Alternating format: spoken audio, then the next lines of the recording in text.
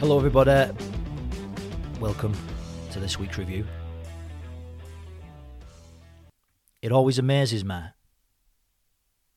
and there's no way of predicting it, and it's always a complete surprise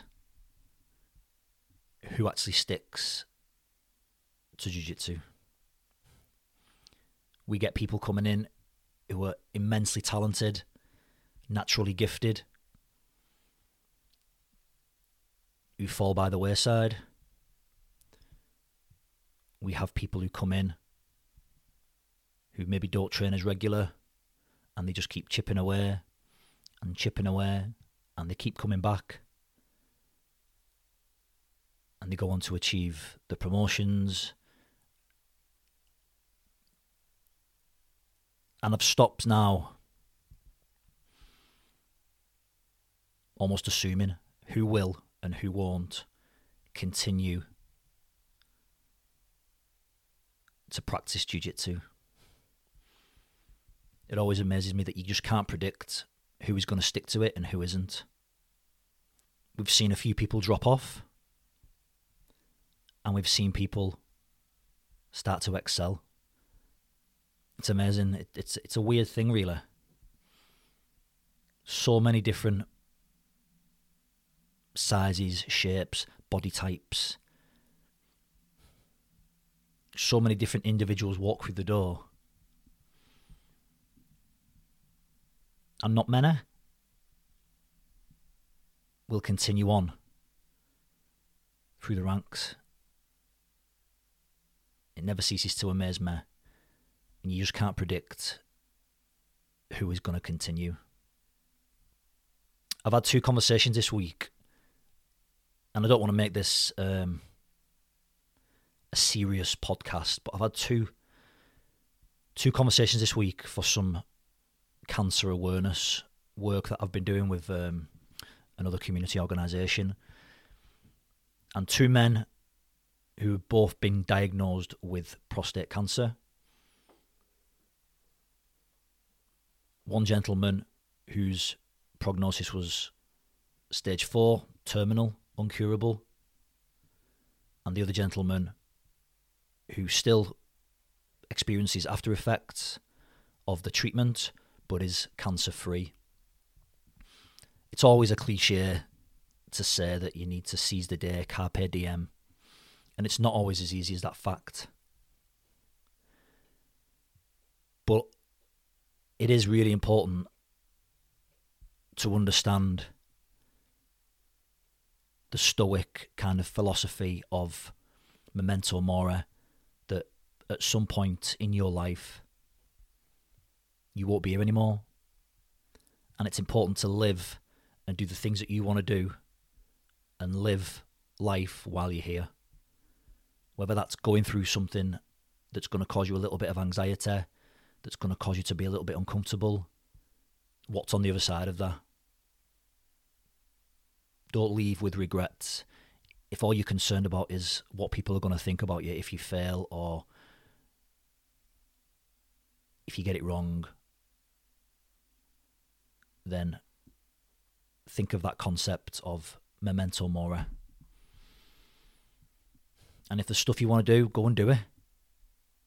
Get it out of your system. Try it. You might not like it. You might like it. Don't live with regrets. Things that have gone well this week for me, and hopefully for the club in the future, and an idea that I got from Paul Mort is not how, but who. Instead of thinking about how can I achieve something, how can I start to implement something, how can I do X, Y, and Z, think about who can help me implement that. We've created a really amazing community in the club. Lots of different skill sets, lots of different experiences. Use people's networks. It doesn't have to be for your own benefit. If it can mutually benefit you and another person, then ask who, not how.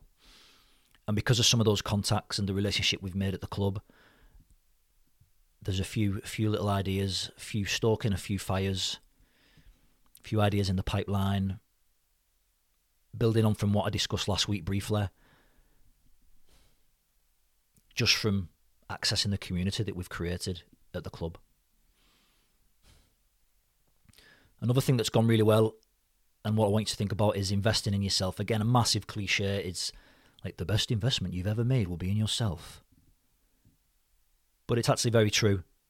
The more you invest in yourself, the more that creates a compelling evidence base that you can do stuff, which in turn creates confidence.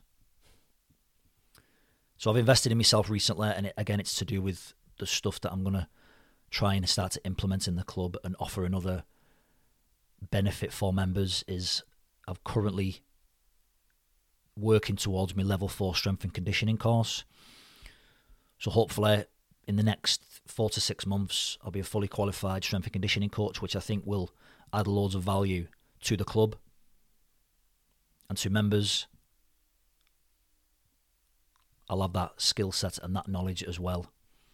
And it's something I've always been into. I've always been into training and lifting weights, and the science isn't totally unknown to me, but it'd be nice to go into greater depth and be able to offer that as something for members. Opportunities for learning. I think the opportunities for learning for me this week are take opportunities sooner. Going back to what we said last week about the fear of failure, what holds you back is generally the fear of failure and being laughed at and being ridiculed, and ultimately being thrown out of the tribe. If there's opportunities and you're aware of opportunities, jump on them.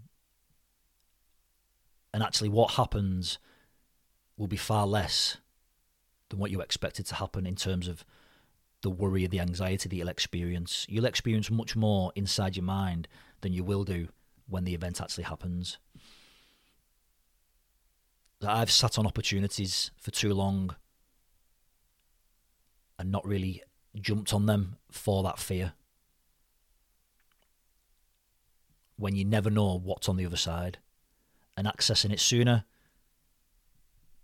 I'd have been farther down the road into what I want to try and achieve. Another opportunity for learning. We're still seeing a drop-off in attendance in some of the classes. Maybe it's something for me to start looking at as to the reasons why. Maybe it's just because stuff's going on and it's still early on in the year. But come on, get back to classes. If I can do anything to help in my power, then message me, email me. I do keep people accountable. I can start chasing you up. But what is the barrier that's stopping you getting back to classes and training? We all have 24 hours in a day. We all have other responsibilities and commitments. But 2 hours a week, training, believe it or not, is going to benefit you massively. Yes, you're going to experience a little bit of anxiety maybe coming back to the gym, but you'll never regret coming to a class once you've finished.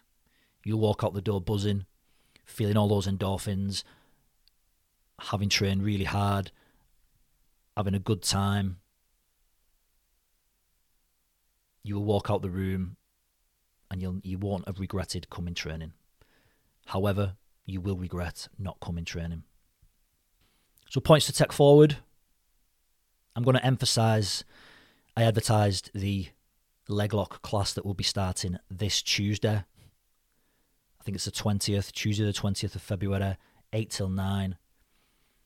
A few people asking about it, but also what it will entail with regards to coming to the gi class before it and then staying on for a leg lock class. The leg lock class will be a technical class, so people who attend the gi class will stay the same kind of format. So intense drills at the end, specific sparring, maybe full rounds to finish the class.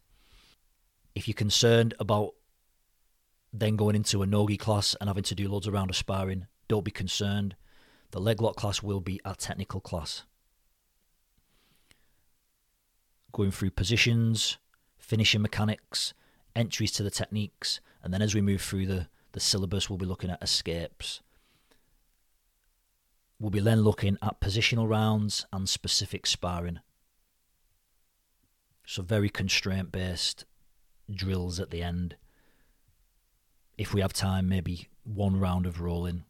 There will not be rounds after class at 9 o'clock. So if you are thinking of attending, don't think you're going to be knackered from the gi class and then have to do an intense beasting session in the no-gi. It's a technical class. Like I said, if it's not for you, we'll split the mat in half. Half will be available for people who want to spar after the gi class, and half will be available for the leg lock no-gi class. Initially, we'll be looking at straight footlock, which is applicable in the gi and no-gi, so everyone will get something from it. And then as we move through the blocks of techniques and phases, we'll be looking at obviously more techniques that are suited to no-gi sub-only, such as heel hooks, and so on and so forth.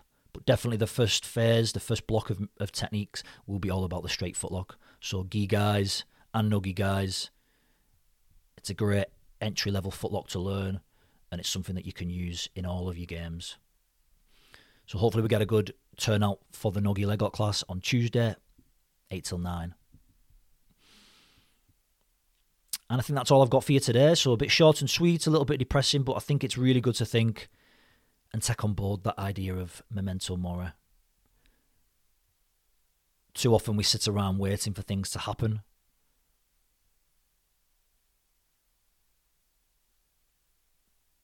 When we really need to take the bull by the horns and go out there and achieve what you want to achieve. Have a go at the things you want to have a go at. But don't spread yourself too thin. If there's something you want to do and you want to get better, spreading yourself too thin, you're not really going to achieve much success. You'd be like a jack of all trades, master of none. So if there's something you really want to excel at, go all in. And give it your best. Because at some point, unfortunately, you're not going to be here anymore.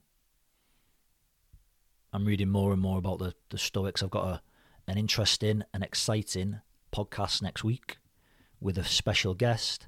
So I'm doing a lot of reading on Stoicism and philosophy. But I'll leave that with you there, a little teaser. But yeah, that's all I've got for today. Thank you very much for listening, and we'll see you on the mats.